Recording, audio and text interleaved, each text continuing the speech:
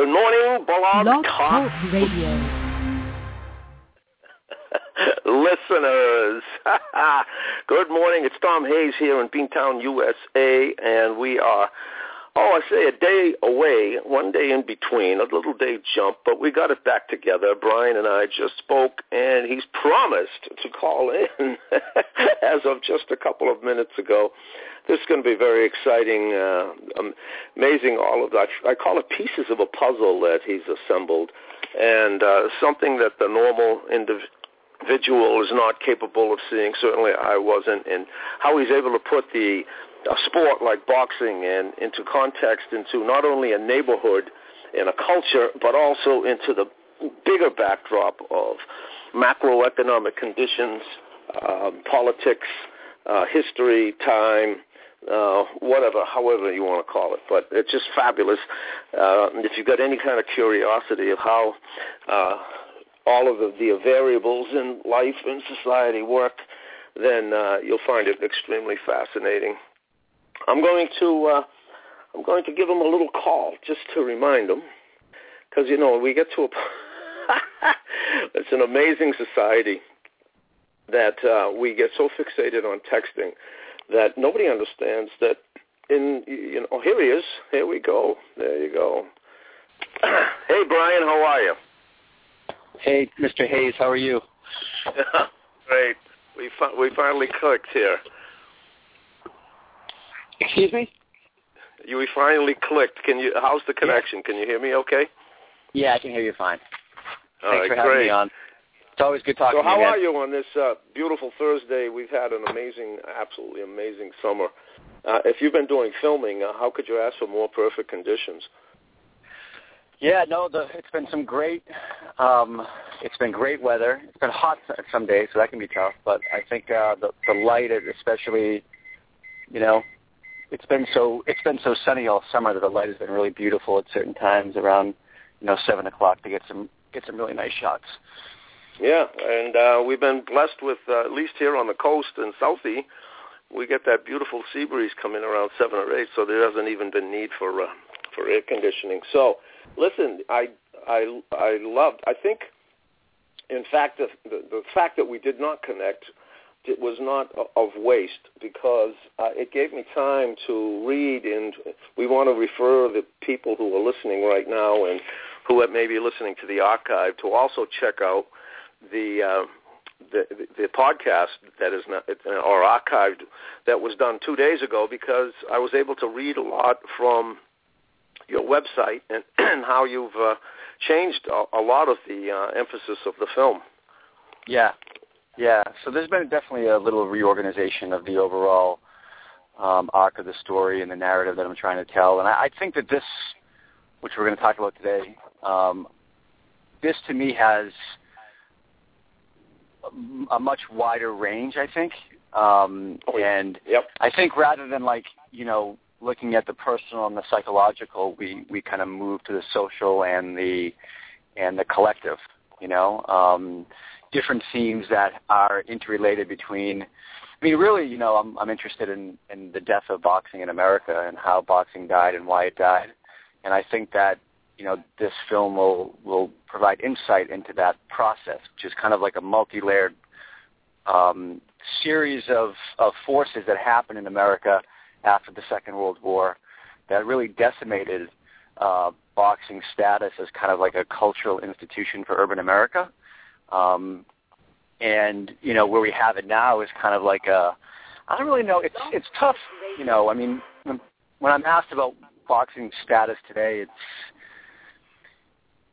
I don't really know what to say, because it's a bizarre set of circumstances that it finds itself in. But I think ultimately boxing today is a once every 3 month spectacle that is held in casinos, that is distributed over pay-per-view for kind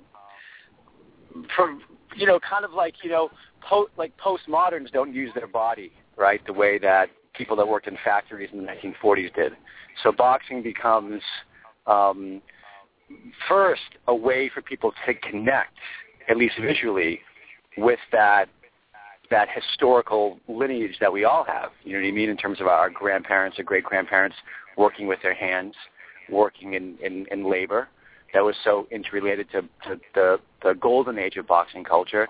And then it also, of course, is like this kind of fascination with celebrity that we have, where, you know, boxers now, like, for instance, Jack Dempsey was a boxer who became a celebrity, and really Floyd Mayweather is a celebrity that boxes. I mean, that's a better way to look at it, I think. So, yeah, right. So now how do we get from Dempsey to Mayweather? You know, that's a really interesting question. And you have... Well, you know, as you talk about this, I have images of being, you know, 6 or 7 years old, growing up in Roxbury, and every Friday night was fight night. Mm-hmm. And, you know, there was this little black and white TV, and, you know, stadiums were filled around the country, mm-hmm. and there was drama to it. And, mm-hmm. You know, it was always a treat to wake up for whatever reason, and instead of being yelled at to go back to bed, my dad would take me in and sit me down and let me watch. Yeah. And it was not only boxing, but it was theater. Mm-hmm. You know, mm-hmm. I mean, because of the, you know, I mean, it's a stage. I mean, it's a ring, but yet it's a stage, and, you know, the drama of two individuals going at each other, you know, with their bodies, and again, the whole, you know, the gestalt, let's say, of the size of the arena, and not only the arena, but the fact that so many televisions and people, you know, I think every time we watch a major sporting event, the fact that you know that multitudes of people are focusing on the same thing you are at the same time gives you that kind of gestalt that makes for an amazing experience. So, yeah, we've lost that. You know, as you know, in the synopsis, we're losing a lot, and I think that's what's so fascinating about your analysis of all of this. I mean, having been out of college for a lot of years, I haven't read anything so erudite in a long time. I mean, just brilliant writing, Brian. I mean, and the way that you've been able to analyze and perceive, your sense of perception is absolutely incredible, that you were able to take all of the variables like the factories and the urban environment and the neighborhoods and the times, and mm-hmm. see how all of that came together to create mm-hmm. this product and mm-hmm. this pastime. So mm-hmm. I think it's going to be a great film. Yeah, hopefully. Still got some work to do, a couple more interviews, but yeah, I mean, I think that definitely in terms of boxing, I think like the really key thing to understand about boxing history in America is that its initial success, you could say, or its initial integration with urban culture really rested on, and when I say urban culture, that also translated into national culture as well at some point. But, you know, the three things that really fueled boxing's integration with kind of pre-war American consciousness was immigration, industrialization, and urbanization, right? So America turning itself into a place of cities, right? America turning itself into a place of immigrants, and America turning itself into a place of industry. Now, these things were happening long before, let's say, even in the late 1800s, these things were happening, but it just so happens that it took a while for boxing to kind of catch up with it, and by the time the 1920s rolled around, when all three of those interrelating vectors or patterns that were shaping American culture, that's really when boxing kind of emerged as this kind of cultural symbol of urban American life. And it's really important, I think, to really grasp, though, that the relationship between manual labor, specifically the factory, right? But this could also translate into the trades, into working on the docks.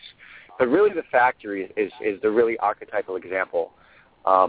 That relationship between the cultural currency or significance of boxing, its place as the... See, this is the thing, too. It's like, you know, boxing before the war, when I say the war, I mean World War II, was was the most popular sport in America, more popular than baseball. It was like boxing and baseball and horse racing. Yep. Basketball and football and hockey and all this other stuff was like, you know, I mean, you can't even compare it. I mean, it's just incomparable. You're right. It's incomparable. Right. And I think that significance of boxing was directly related to the economy of the time, which was based primarily around a system that rested on production and distribution of goods, right? Now, of course, our economy is based upon information processing and service rendering, right? And, of course, you have, you know, the occasional blue-collar worker, but they're becoming less and less and less and less and less. But what's even more so, even if there are, let's say, a lot of blue-collar workers, they're distributed. Like, they're kind of, like, scattered in places. Like, the factory was a space of enclosure where you had, like, 1,000 people working, right? So it created these, like, kind of collectives that were located multiple in different cities that really formed the backbone of this kind of interrelationship between boxing culture, urban culture, and the conditions that were part of boxing's growth. So when did the sport really start to emerge? What's that? When did the sport really start to emerge? I mean, what years, what decades? It's when it really, I mean, you know, like Jack Dempsey, the 1920s is when boxing really became big.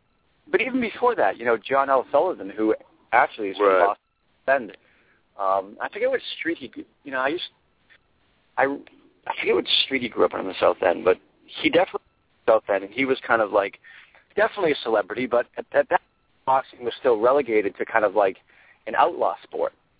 Bare knuckle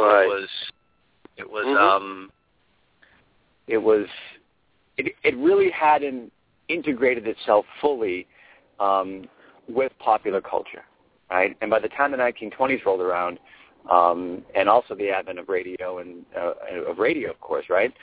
Boxing had both the media platform, but also it had the socioeconomic formation or kind of relations that were present for the sport to really become popular. And, you know, it became a neighborhood sport. It became a sport where the Irish guy would fight the Italian guy, or, you know what I mean? It became so integrated into a culture, into a system that was based upon these kind of really defined lines of ethnicity, of work.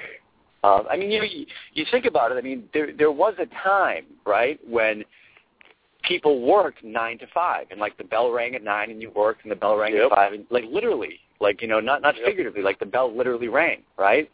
And neighborhoods were defined much more so clearly today by, you know, by streets and street corners and you know what ethnicity you were and what country your grandmother was from, and so this all kind of coalesced into the culture of a neighborhood boxing gym, where in the same way the factory bell rang at 9, the bell for the boxing gym would, you know, every 3 minutes it would go off, and there was a rhythm that kind of encompassed the industrial economy that was related to boxing. It was deeply connected. I mean, boxing in and of itself is, you know, developing the capacity of the body, becoming proficient with the body, fully realizing the utility of the body. These things were highly valued at one point in our economy, right? And now they're not as valued anymore. Now what's valued is, I mean, really how much, I mean, I guess you could say now it's valued as your mind much more, but I think we're even in a worse place than that right now. I think what matters now is how much money you can make, right? I don't think like a poet or a scientist has a lot of, you know what I mean? So I think that the space and the conditions for a sport like boxing to become the way it was before the World War II, is totally impossible, right? But what I'm trying to do in this film, I guess, is tell the story of what happened after the war, right? And what happened in that critical period from, let's say, the mid-1960s to the mid-1990s, because that's really the space when boxing was just decimated as a sport in America. I mean, now it's kind of like a joke. It's like, boxing it's really has, and of course people are trying to bring it back in some way, but I mean, they really can't in any meaningful way. But the period that I'm really interested in is between the 60s and the 90s, because that's really the period when all of the buildup that had happened in the previous 50 years of, like we said, urbanization, immigration, and industrialization, those three things were absolutely fractured from the 60s to the 90s. And one of the casualties of that process, of the city breaking down and, everyone fleeing to the suburbs, the ethnic neighborhoods and the defined neighborhoods that were once really part of the city's makeup started to break down. And, of course, the factories closed, right? So those three things created a system or a crisis in boxing that now we're really starting to feel. And what's really interesting, too, Tom, is that what happened, too, is like boxing kind of played a trick on everybody in the sense that in the 70s and 80s, when you had like these great fighters like Ali and Hagler and Hearns and Duran, like these really, really great fighters, if you didn't know what was happening, you would have thought boxing was just this thriving enterprise and it would have gone on forever. But those guys, those great, great fighters, I mean, Duran's probably my favorite fighter of all time. I mean, he was just a master. But, and Hearns too, I love Thomas Hearns as well. But they were masking what was really happening at the root level of boxing. And that was just this kind of slow deterioration of the base, the talent base, the knowledge, and most importantly, the social and economic conditions that had to be present for a boxing culture to thrive. And all those things were just kind of wiped out. And now, I mean, the biggest problem in boxing today is that there's nobody to teach people how to do it. Like, it's just, there are no competent people out there. You know what I mean? So whereas when you were a kid in Roxbury, there were probably a shitload of people on your street that could probably teach you how to throw a left jab if they had. All your uncles, all our uncles taught us how to do it. Yeah, exactly. You know what I'm saying? And now you'd be hard-pressed in Boston to find 20. I mean, and there definitely are some. This isn't to say there aren't some. You know what I mean? But you'd be really hard-pressed in Boston to find, 30 people that know what they're doing in terms of boxing, training people. Yeah, and again, I think, I'm a little bit, so there's still enclaves of it here in South Boston, especially at the L Street Gym, and, there's a boxing club not really, there. Though. I mean, there are, but not to the right. Yeah, I mean, but you still see them out on the beach and whatever. But yeah, it's very minimal. Yeah, you do see it's the last. It's the death. The death strains of all of that happening. Yeah, absolutely. Yeah, I mean, kids. I mean, and the other thing too is boxing is it's so hard to compare it to basketball or something like that. I mean, it's such hard work to develop your body into a situation where you can become a professional boxer. I mean, the hours and the time it takes to really reorganize the physical and mental system into boxing consciousness, for lack of a better word, is such a dramatic and arduous process that kids it takes time. I mean, kids today don't have time, right? Because time is being altered by the internet. So time is kind of like this weird thing that we all experience in 2014. And, to find a young kid who's willing to do that, especially, not to mention the fact, putting his body, on the, sacrificing his body in addition to investing all that time. I mean, you're going to find that's not, kids like that they're just not around anymore, right? Because it's a totally... Well, can I read the sainthood of boxing as you eloquently have written here? The interior life is essential to the boxer. Sociologist Locke Waquant, how do you say his name? Loic Waquant. Loic Waquant referred to the, quote, erasure of any distinction between the physical and the spiritual, end quote, through its practice. manifesting through the intensity of corporeal and mental training, the solitude of road work, and surrendering to the biological processes of instinct and flow, the pugilist merges his mind-body complex into an instrument of kinetic force. Known for their ascetic rituals, almost rivaling an order of monks, the champion boxer must, quote, let go, end quote, through diet, sexual restraint, and moderated training regimen, and above all, mental and physical clarity. The irony of the sport with its utilization of violence is juxtaposed against the richness of an interior world marked by health and focus that can be accomplished only by the dedicated fighter. And, first of all, beautifully written. I mean, just, you obviously tap a vein when you write. And, but there it is. And, my question is when the focus before was on Tommy Attardo and now it's changed to you're bringing in the backdrop of the factories and urbanization and immigration and industrialization, and you're setting that as your backdrop and focusing on the family and also the times, and a lot of the emphasis was on spirituality. Is that still part of the well, emphasis? I mean, I guess like that paragraph in the film just refers to this idea, and this is kind of paradoxical in a sense too, that boxing, there's no question in my mind that, see, boxing's so interesting because ultimately at the end of the day, two people in a ring punching each other, you really can't get more truthful than that, right? It's as honest as you can get, right?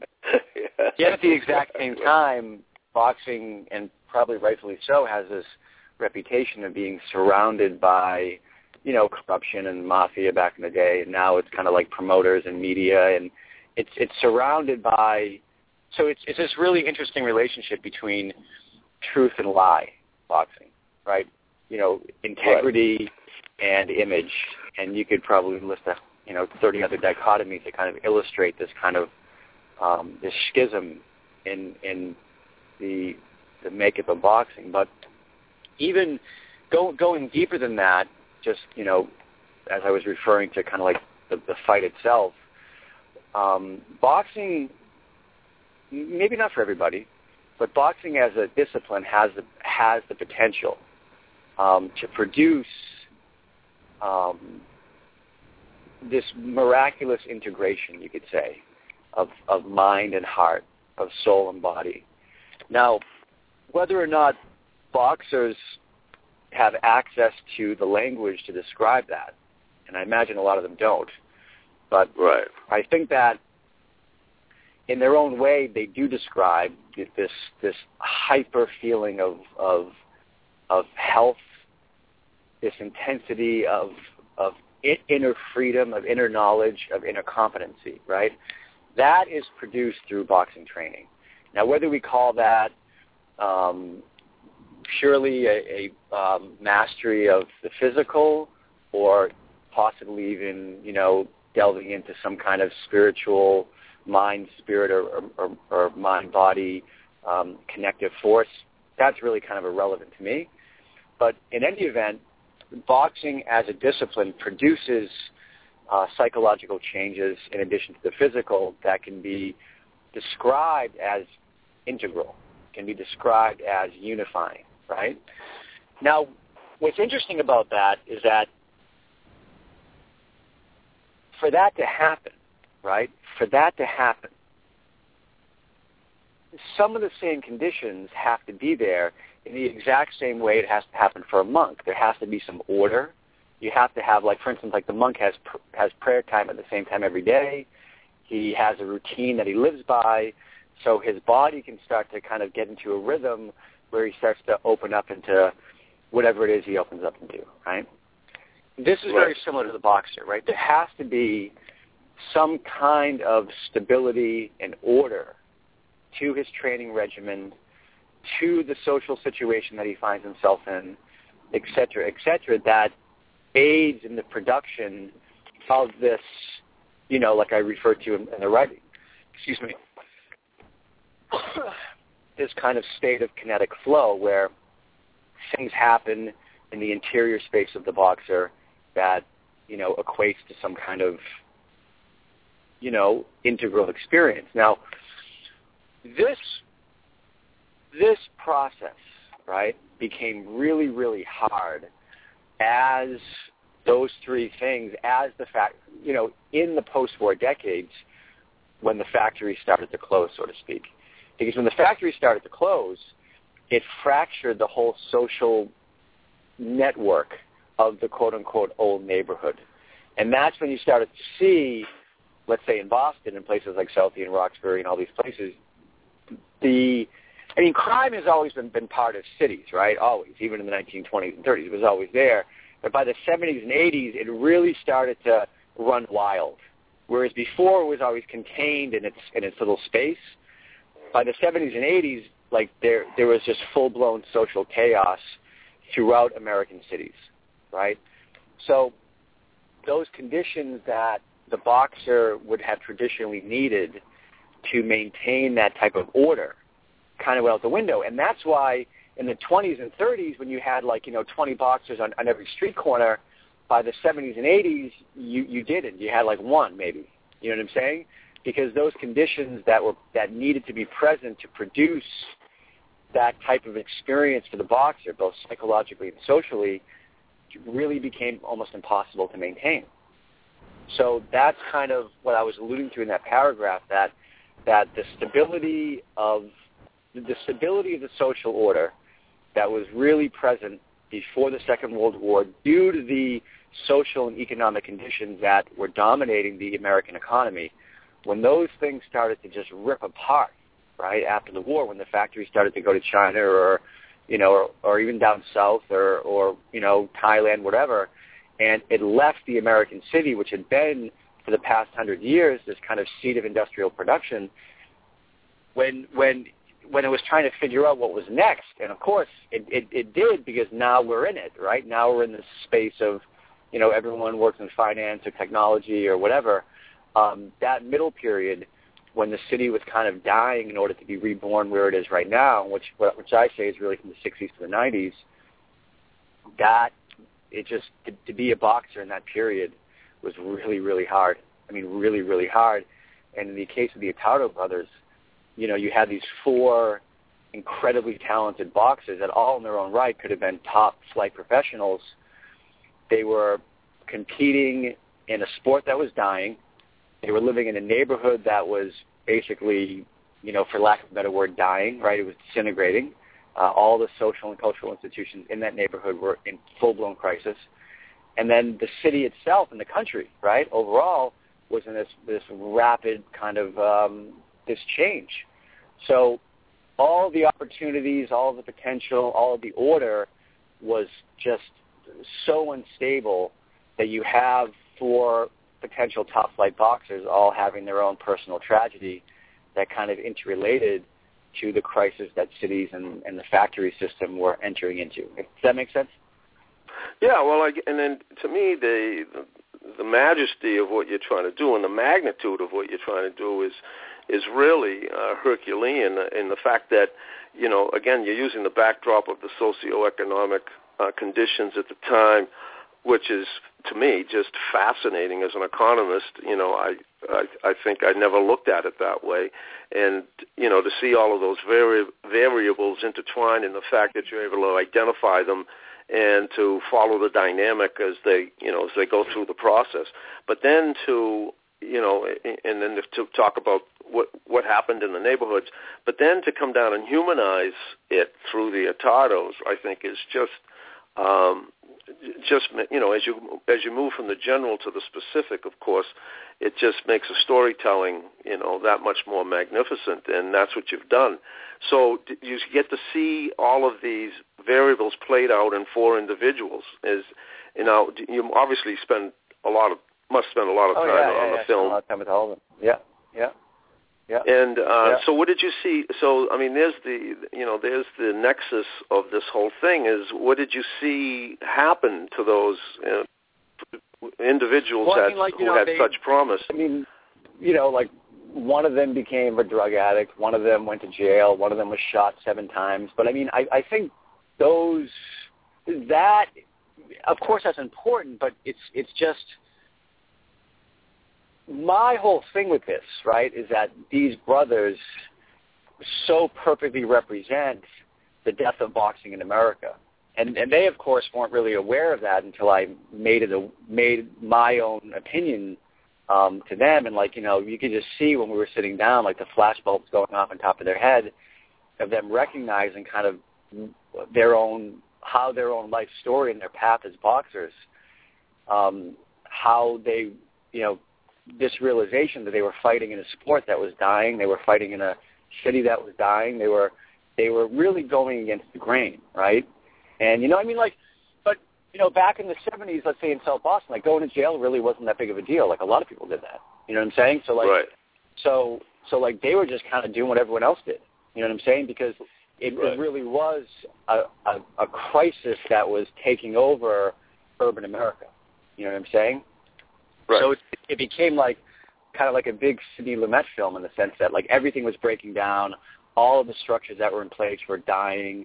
The city was kind of crumbling around. And boxing, of course, which was the archetypal symbol of the old city. I mean, really, boxing is kind of like a 57 Chevy at this point. It's kind of like we look back at it with nostalgia because it represents a different time that has kind of this integrity, this kind of, you know, knife engineering, and kind of takes us back to a feeling of a simpler place where it was pure. In spite of all of its problems, right? It was pure. And by the time the 70s rolled around and the 80s, you know, the pessimism was in full steam, and the 57 Chevy was you know, junk in the garage, basically. You know? Right. So, and, you know, I think you got the, you know, right. And you, again, having lived it, I mean, I lived here in those years. Yeah, you lived it. I live in Southie now. But you would know a lot better than me. But I mean, from, you know, I've definitely read a lot, and, you know, of course, I mean, you know, this is kind of the narrative that we get, like the stories about how it was back in the day. I mean, this is kind of in addition to, you know, let's say me reading like 20 books on urban America and you know, the post-war crisis. I mean, a lot of this stuff is just kind of the oral transmission that I've gotten just growing up in Boston and like kind of just knowing what it was like back in the day, you know?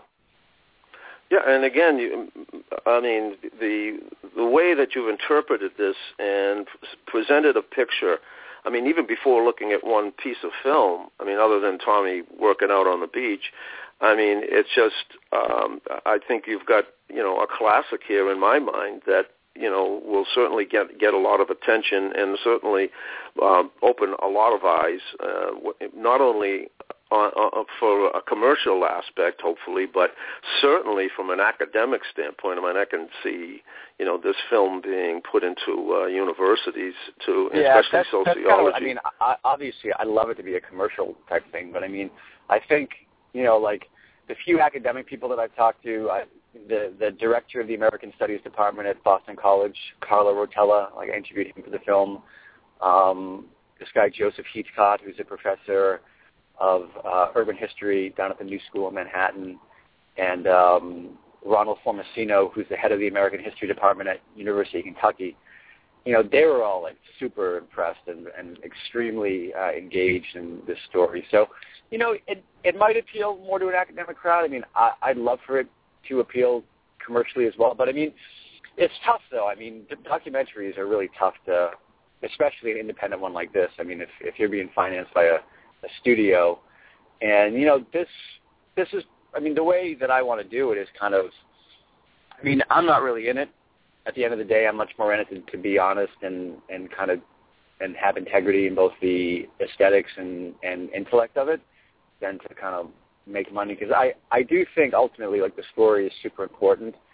And I think, too, that boxing, I don't know, the more I think about it, the more I realize that the death of boxing as a sport can tell us a lot more about ourselves as Americans than just the death of boxing. I mean, it really gives insight into a lot of things that are happening now. That's your, you know, that's your bailiwick. Is that you did that with the Mission Project? Yeah. You showed the death of urban basketball. But basketball is not but yes, urban basketball is definitely dying, no question, because urban spaces are kind of repositioning themselves in American culture as like these ultimate points of privilege, whereas they weren't before. Right. But basketball as a sport is dying. Basketball, because basketball is so, it's kind of hitched to the star of higher education, right? So as long as the NCAA is pulling in $100 million every year for the Final Four, basketball is going to continue to grow, right? Now, whether it becomes a global game, whether the game moves out from inner city blacktops into more suburban and rural spaces, that's fine, but basketball will continue to grow, whereas boxing is totally dying, right? So I think what the difference between but boxing in its place, I have to say something. Not as a huge fan of boxing, though. Whenever it got exciting with the Ali years and, Tyson and all of that, it was always fun to watch and kind of observe.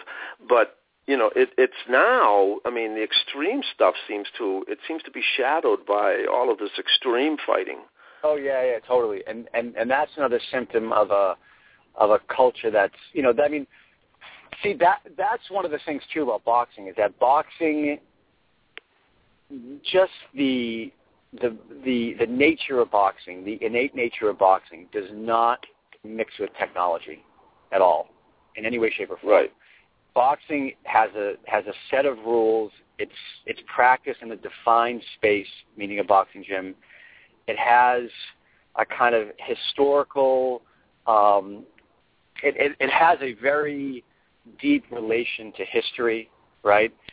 And the rules have not changed. Like, the rules of boxing are exactly the same as they are now as they were in the 1920s, right? The rules are the same. Maybe you don't, okay, so you don't fight 50-round fights anymore, but basically the rules are exactly the same, right? Right.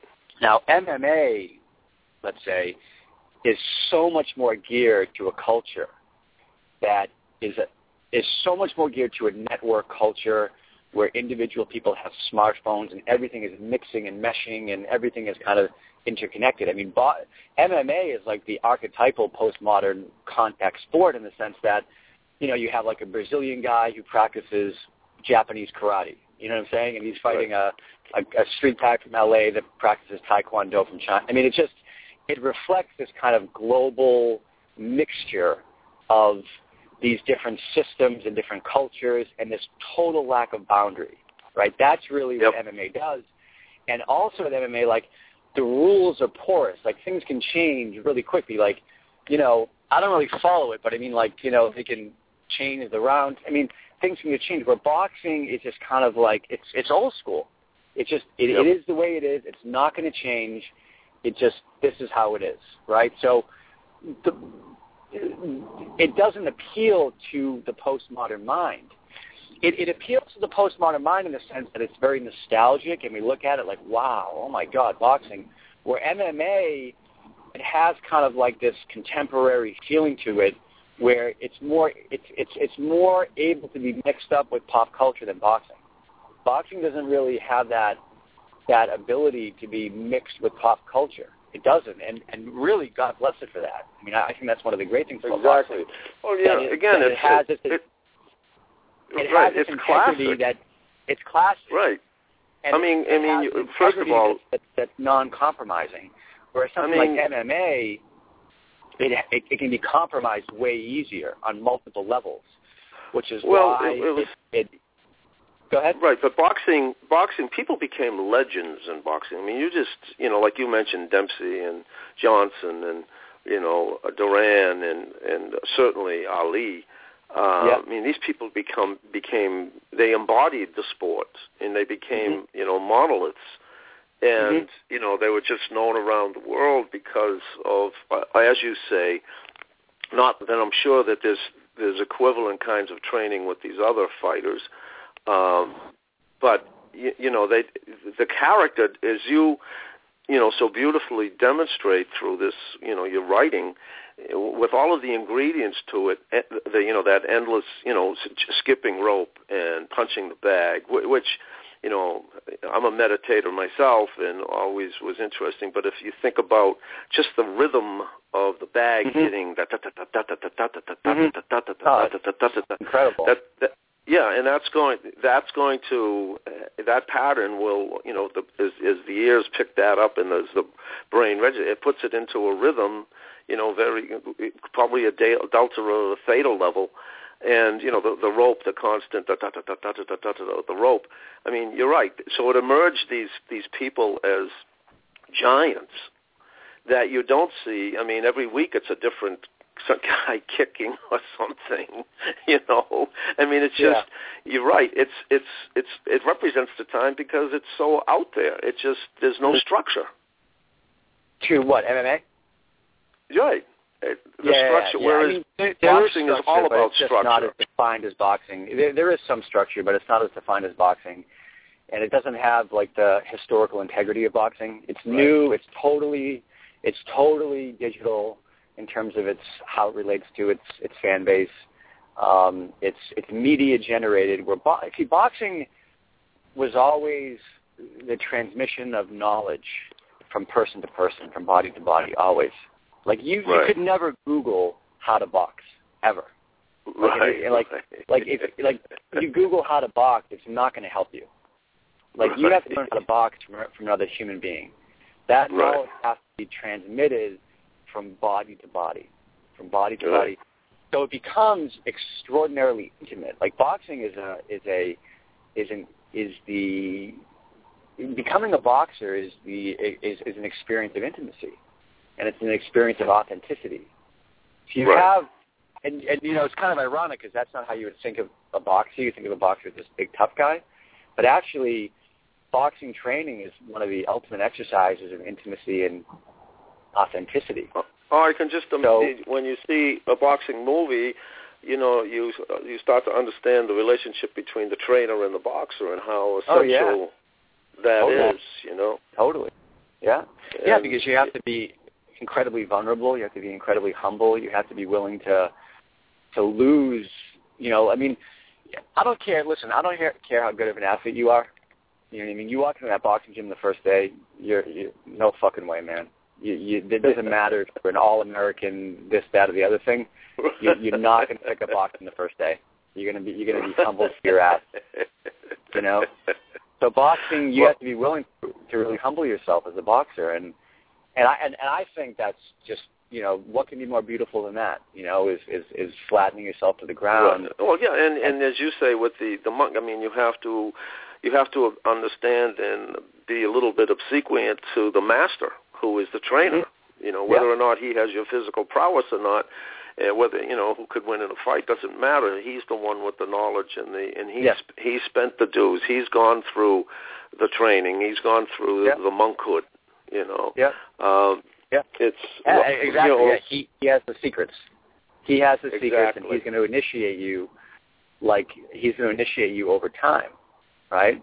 And you're only going to be initiated unless you have the capacity to work hard, if you have the discipline to be willing to transform yourself and recreate yourself, reconstruct yourself in the image of a fighter, right? Which is the willingness to, sublimate all these other desires into this kind of this synthesis of what Quan called the boxer a creative punching machine. So I always love that phrase. And Lovico Quan, in case you didn't know, he wrote a book called Body and Soul. He was a sociologist. He was training as a sociologist at University of Chicago. He was a French guy, and he came there in the mid 1980s to write about